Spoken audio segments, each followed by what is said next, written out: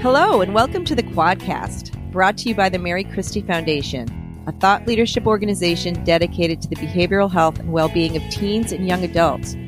We have a particular focus on college students. I'm Marjorie Malpede, the Executive Director of the Mary Christie Foundation and the host of the Quadcast. Hello, I'm Zoe Ragouzeos, and I am the host of the final episode in our series, Creating Environments for Flourishing, based on the paper of the same name released by the Mary Christie Foundation and Georgetown University. I am the Executive Director of Counseling and Wellness Services at New York University and the President of the Mary Christie Foundation. Flourishing is defined as a state of vigorous and healthy growth, the opposite of which is languishing. Today we talk with two college presidents about the role of higher education leadership in improving opportunities for flourishing in young people. The president of Ithaca College, Shirley Collado, and the president of Georgetown University, John DeGioia, also known as Jack. Jack and Shirley, welcome to the Quadcast. Thank you so much, Zoe. Great to be with you, Shirley. Same here. Great to be with you both. So before we get started, I wanted to mention that this conversation was taped Monday of last week, November 2nd, the day before the election. Creating Environments for Flourishing was based on a set of convenings with higher education leaders such as yourselves, who met over the last year at Georgetown. Jack, you led both of those convenings, and Shirley, you and your team attended both. As a result of those conversations, we identified 5 opportunities for flourishing that starts with the role of leadership in committing higher education to the flourishing of young adults. Jack, why is flourishing such an important goal for college students? And might I add, is this even more important now given all that students are experiencing? Thank you so much for the question and for your great leadership, Zoe. Flourishing as a concept has ancient roots and modern development. The ancient roots go all the way back to Aristotle, the idea that we share as humans the pursuit of eudaimonia. Eudaimonia is the Greek word for happiness or flourishing. And it's best understood as when the elements that distinguish our humanity come together in an integrated way and with a sense of wholeness. Aristotle and those that followed, eudaimonia, flourishing, that these distinctive characteristics of our humanity, our ability to reason, to form friendships and families, to create beauty, to act with a sense of moral responsibility, an ability to embrace a transcendent reality. These are elements that are distinctly human. And when they're in balance, we can experience ourselves at our very best. And the best word for that, Aristotle had it all those years ago, eudaimonia, flourishing. In modern times, we're also lucky to be alive when such important new work over the course of the last quarter century in positive psychology and understanding the conditions for flow, for happiness, for strengthening our resiliency, and even our grasp of our own biology, specifically the insights that have emerged in neuroscience. What unfolds during the college years, what takes place on our campuses, is the work of formation. And this is the process through which each of us seeks to establish the terms to be our most authentic selves. And when we can do this, this is flourishing. At universities, we build it around knowledge, but we also have unparalleled resources for enabling students to make meaning in their lives. These resources have been held by universities for a millennium, the humanities, the liberal arts. And that combination, well, I don't think the idea has ever been more important than it is right now for us to celebrate the flourishing of our young people. Thanks, Jack. Shirley, I wanted to give you a moment to comment as well. And Jack talked about meaning, and we know that inclusion and belonging are also so important to mental health and flourishing. How do you think that fits into an overall flourishing approach? Sure. Thanks, Zoe. And I think Jack just described this in such a beautiful and vibrant way. not only rooted in history, but how that transcends now to contemporary American higher education. And I would just add, I'm so grateful that we're thinking about flourishing. Others have used the term thriving. I love this idea of flourishing, which is in line with a lot of what Susan Sturm, a law scholar at Columbia University, has defined or described as full participation. And, when I think about the role of our institutions and this idea of really putting flourishing not just in concept, but in practice, I think it begs the question, if we really want everyone to belong and to really be seated at the table, that part of the accountability that we hold in allowing flourishing to truly take place for all is our ability to look at our conditions in the academy, to look in the mirror and really think about, yes, there's power in all that we've done historically in higher ed, but there are also truths in terms of people that we've historically left out of the work that we've done. And so now I think that today demands of us a real sense of responsibility in how we need to shift and change to really produce a real, authentic ability for our students to be who they really are, to be seen as assets, coming to us to not only find their own ability to flourish, but allowing our institutions to do the same in a relationship that I think, frankly, is going to look very differently than some of our past. Thank you. In the paper, we talk about what it takes to create environments for flourishing, and some include a commitment from leadership, the use of innovation, opening up communities of support. In other words, not making mental health the sole responsibility of the counseling service, and then, of course, assessment. Jack, what do you think are the most important of these, and what do you think are the most challenging? Yeah, and I think it's a terrific question, Zoe, and perhaps I could also just pick up a little bit on the themes that Shirley was just describing. Yes, of course. I think this question about inclusion and belonging, which are so important to mental health and flourishing, I place this under the rubric of formation. The work of formation takes place in a community, and a community provides the framework for inclusion and belonging. And the work of formation is deeply personal and requires trust and intimacy. If we're going to explore the deepest questions, the ones that will lead us to a deeper understanding of ourselves, of what will constitute authenticity in our lives, well, this work requires rich, intimate conversation, and we need to be in places of trust.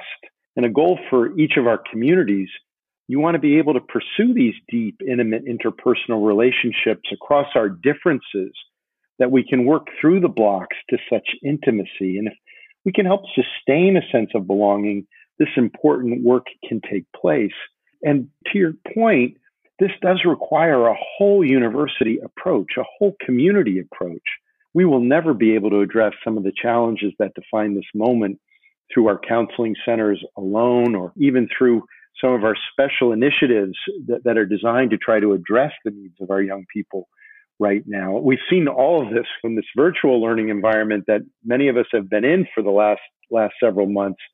The role of our faculty has never been more important in the lives of our students than it is right now. And I think we're going to come out of this having had a set of experiences that we can draw from that will enrich the ways in which we approach this in a whole university, a whole community approach. Thank you. Shirley, do you have any thoughts on which are the most challenging elements, or which ones are the most important? Well, I think I would add that we know that our communities are interdependent and interconnected with the society and the communities in which our institutions reside. And for those of us, I think many of us certainly are committed to the idea of no longer being ivory towers or colleges on the hill, but really understanding our role in the public good. And so to that, I would add, as we're facing one of the most historical elections in American history, along with what we've been managing with the public health crisis, this pandemic, and the rise of so much hard work on race relations in America, so much of the challenge and the hope, Zoe, comes with us fully acknowledging that our students are right now navigating multiple realities, and so much has been exposed during this time around issues of real equity. So when we think about flourishing, belonging, and what's most challenging, I think it's challenging to meet a very diverse student body with a variety of needs and realities. And now literally, they're all over the country and world while we're trying to feel connected, right? And while these huge forces including the impact of climate change and all that we're facing, is at play in the lives of our students and the lives of institutions. So like Jack said, I think in some ways our staff and our faculty have risen in ways that we never imagined possible. And I think students are doing the same. So the grit, the resiliency, a lot of the assets that we talk about, that we know are alive and well in so many students, I think are being tested in new ways right now that actually I think could add some hope, if you will, some things that will stick, that we could do more of and embrace more of as we move beyond this time. Zoe, if I could just add one more dimension to this. You mentioned that the convenings that Shirley and I and you were all part of over the last year, we've kind of lost a little bit of perhaps focus overall because of the pandemic. But one reason for those convenings was just the sheer challenges that our young people are facing today. I mean, if you think about the most common presenting challenges of anxiety and depression, and these are among the most common presenting concerns with clear growth trends over the past 4 or 5 years. 1 in 5 of adolescents will have a mental illness that will persist into adulthood. We know that the onset of most mental health disorders occurs between the ages of 14 and 26, and how important it is for us on our campuses if we can provide good first experiences for young people in engaging with mental health challenges. It can help put them on a pathway where they'll be able to manage and cope with these challenges throughout their lives. So one of the challenges that I think we just need to acknowledge, and this is pre-COVID and now only exacerbated by the pandemic, is just the significant level of anxiety and depression in young people that we've all been experiencing on our campuses in recent years. Yes, and I'm in a really good position to agree with that. No one better than you. And also to support your comment that our role is so important to give students that first good experience. And that includes, of course, the counselors, but it includes all community stakeholders. Anybody who interacts with a student and who can put them on the right road, it has certainly done the student exactly a great service. And so then this begs the big question about whether flourishing can actually be taught. We've seen some pretty interesting initiatives being tried in this area in many colleges and universities. The wellness environment at UVM is a good example.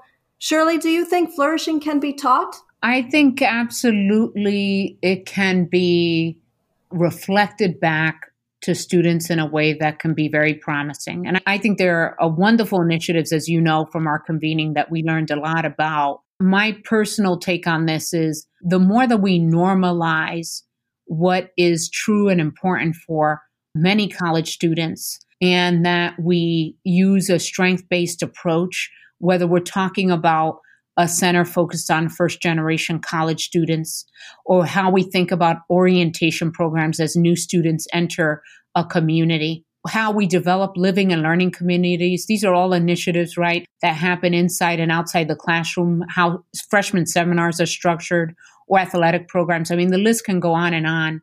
The more that we integrate this real practice and affirmation of flourishing and full participation, if you will, the more that it's embedded in all that we do in word and practice. Absolutely, I think students can see this and see themselves and see an affirmation of their greatest abilities, rather than what I think we've done more historically, which is anti-flourishing, right? Is when we kind of place pathology and deficit on the things that often actually should be seen at times as major assets. Sometimes the students that we're paying attention to that we think need the most help, or unfortunately, we use terms like at risk or non-traditional. Those things don't work.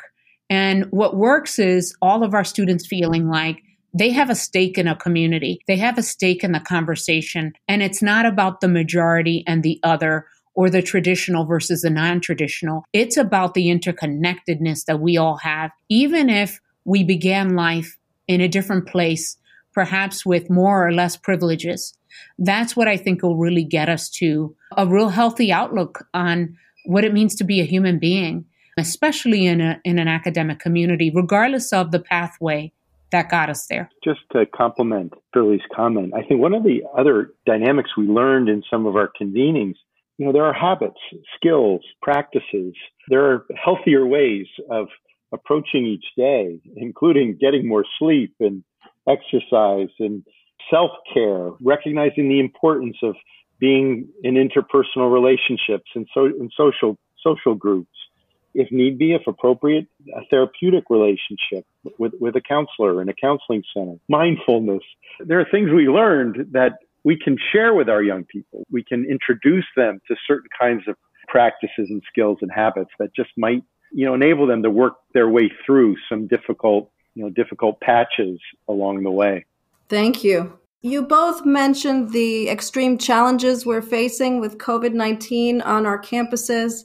I wonder if you think that there might be some silver linings in terms of our ability to create environments for flourishing, or do you think that COVID-19 will significantly prohibit our ability to create those environments? I think that there are absolutely, as I said earlier, some things that can stick. The way that we've created community in the middle of all of this, especially in the classroom, but also around a lot of student engagement and wellness programs outside the classroom, I think in so many ways has educated so many of us, especially schools that have not been doing a lot of virtual or online education. Even though we have students who've negotiated some really hard circumstances, it really has affirmed, this time has affirmed, that students are so eager, as are faculty and staff, by the way, to really see the added value of being in person and being connected, of being on a college campus, how that can't be taken for granted. But faced with this kind of pressure, the magnitude of what's been before us for the last several months, people rise up to the challenge and can create learning communities, can do what they need. And the way that we provided wellness programs, mental health resources, affirmations in all kinds of ways, I think has also proven how nimble and resilient both students and academic environments can be. The one thing that I do think is important to add, and it goes back to the importance of using a strengths-based approach. And as Jack just reminded us, the conversations we had about habits and practices we can take on.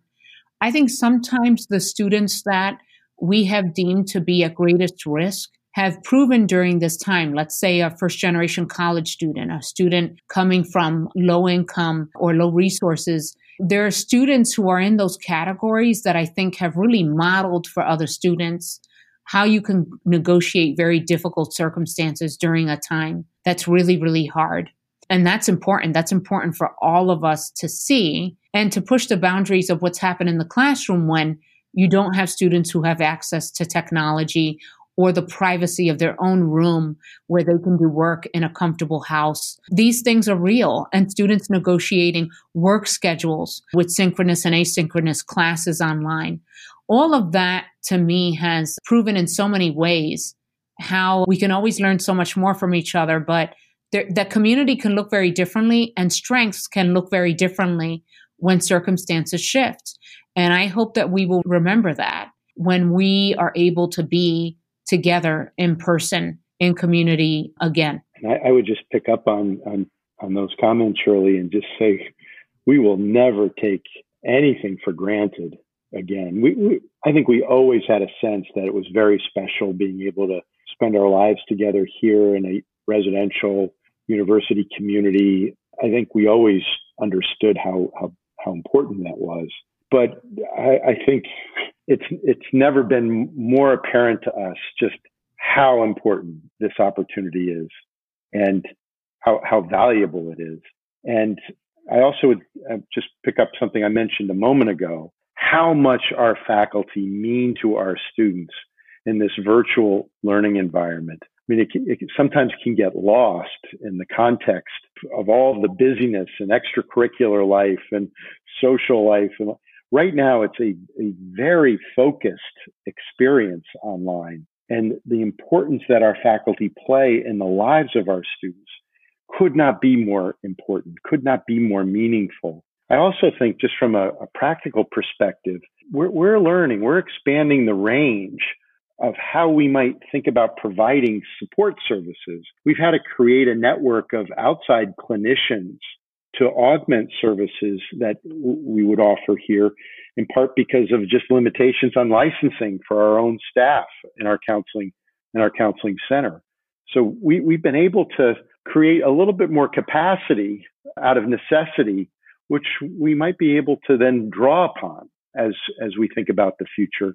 Telehealth doesn't take the place of in-person, but I think will have a role for us as part of our framework as we go forward. Yes, and I definitely agree with that as well. There's a set of students who feel a certain amount of safety in speaking over screen who otherwise would never decide to approach a counselor at all. And so I think that this opportunity to rip off the Band-Aid and work out the kinks and allowing us to be able to offer telehealth to our students really opens a door to access. And Zoe, I'd be interested in your experience with this. I know that our folks were a little concerned about, you can pick up cues and insights when someone is right with you in the room.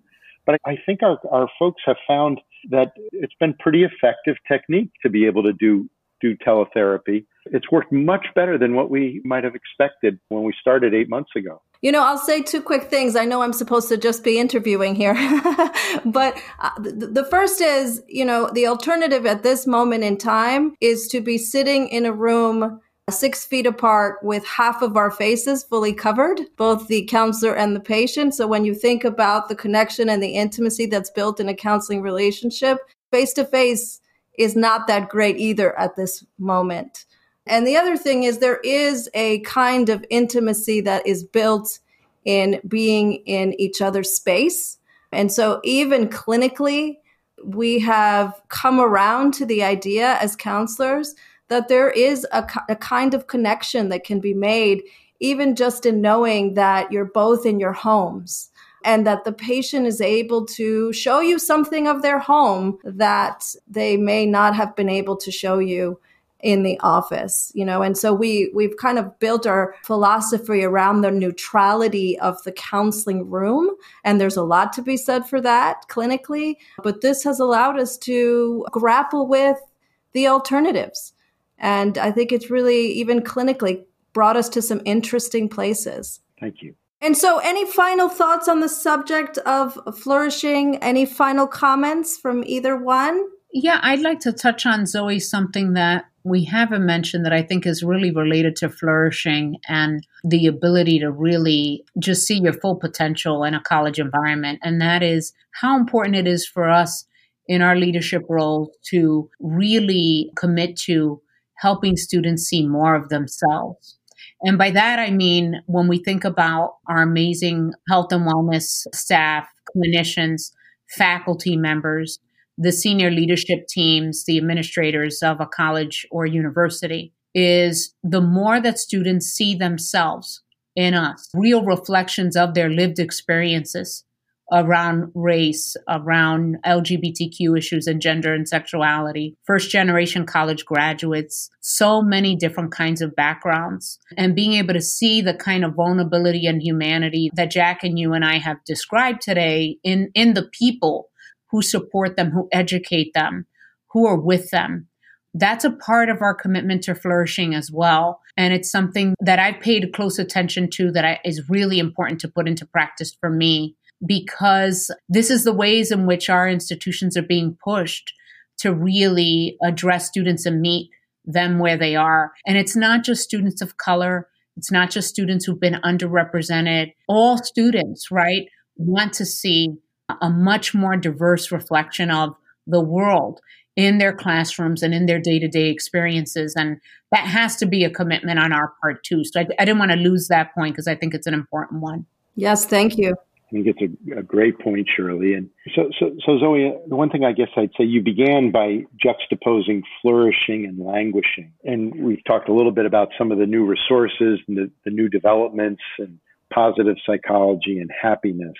I know we're all still immersed in responding to being in the midst of a pandemic. I do think we should also give some attention to anticipating what the needs are going to be in our communities when we are all back. Because another area where there are new resources available to us, and this also came up in some of our convenings, is the deeper and deeper understanding we have about trauma, and how do we meet the needs of young people who may have been subject to victims of trauma. And I think as we come out of this, we still have a ways to go. And I think the impact of this pandemic on each of us and on all of us is uncertain right now. And what we'll be confronting when we're all back in our residential or in our on-campus experiences, I think we've got to anticipate as we can, recognizing we are still immersed in this pandemic, but can we begin to anticipate what kinds of needs at that intersection of flourishing and being able to respond in new ways to the kinds of challenges our young people have confronted? I think this is a moment that's going to require our very best work. And as we work our way through these next few months, trying to anticipate what will be required of us as we come back together as communities. I just think that's such a wise point. I could not agree more. I think we have all been, our students as well, in the thick of working through something of enormous magnitude that I hope our students don't have to ever experience in their lifetime. And we need to be very proactive and ready around what will our students need and what will they want us to act and respond to as we all reconnect and come together. The other side of this and sustaining all of these important points on the other side of this is really important, really essential. I really appreciate Jack raising that point. Yes, and this is why these ongoing conversations are so important. And I wanted to thank you both profusely for the time you spent with us here today. And I look forward to these future conversations with you, which we all agree are so important. Thanks, Zoe. Thank you very much. Thank you, Shirley. Thank you, Zoe. Really, really an honor to be with you. This has been the Quadcast, a program of the Mary Christie Foundation. To learn more about our work, go to marychristiefoundation.org, where you can sign up for our other programs, the MC Feed and the Mary Christie Quarterly. And if you like what we're doing, leave us a rating or review in your favorite podcast player. Thanks so much for listening.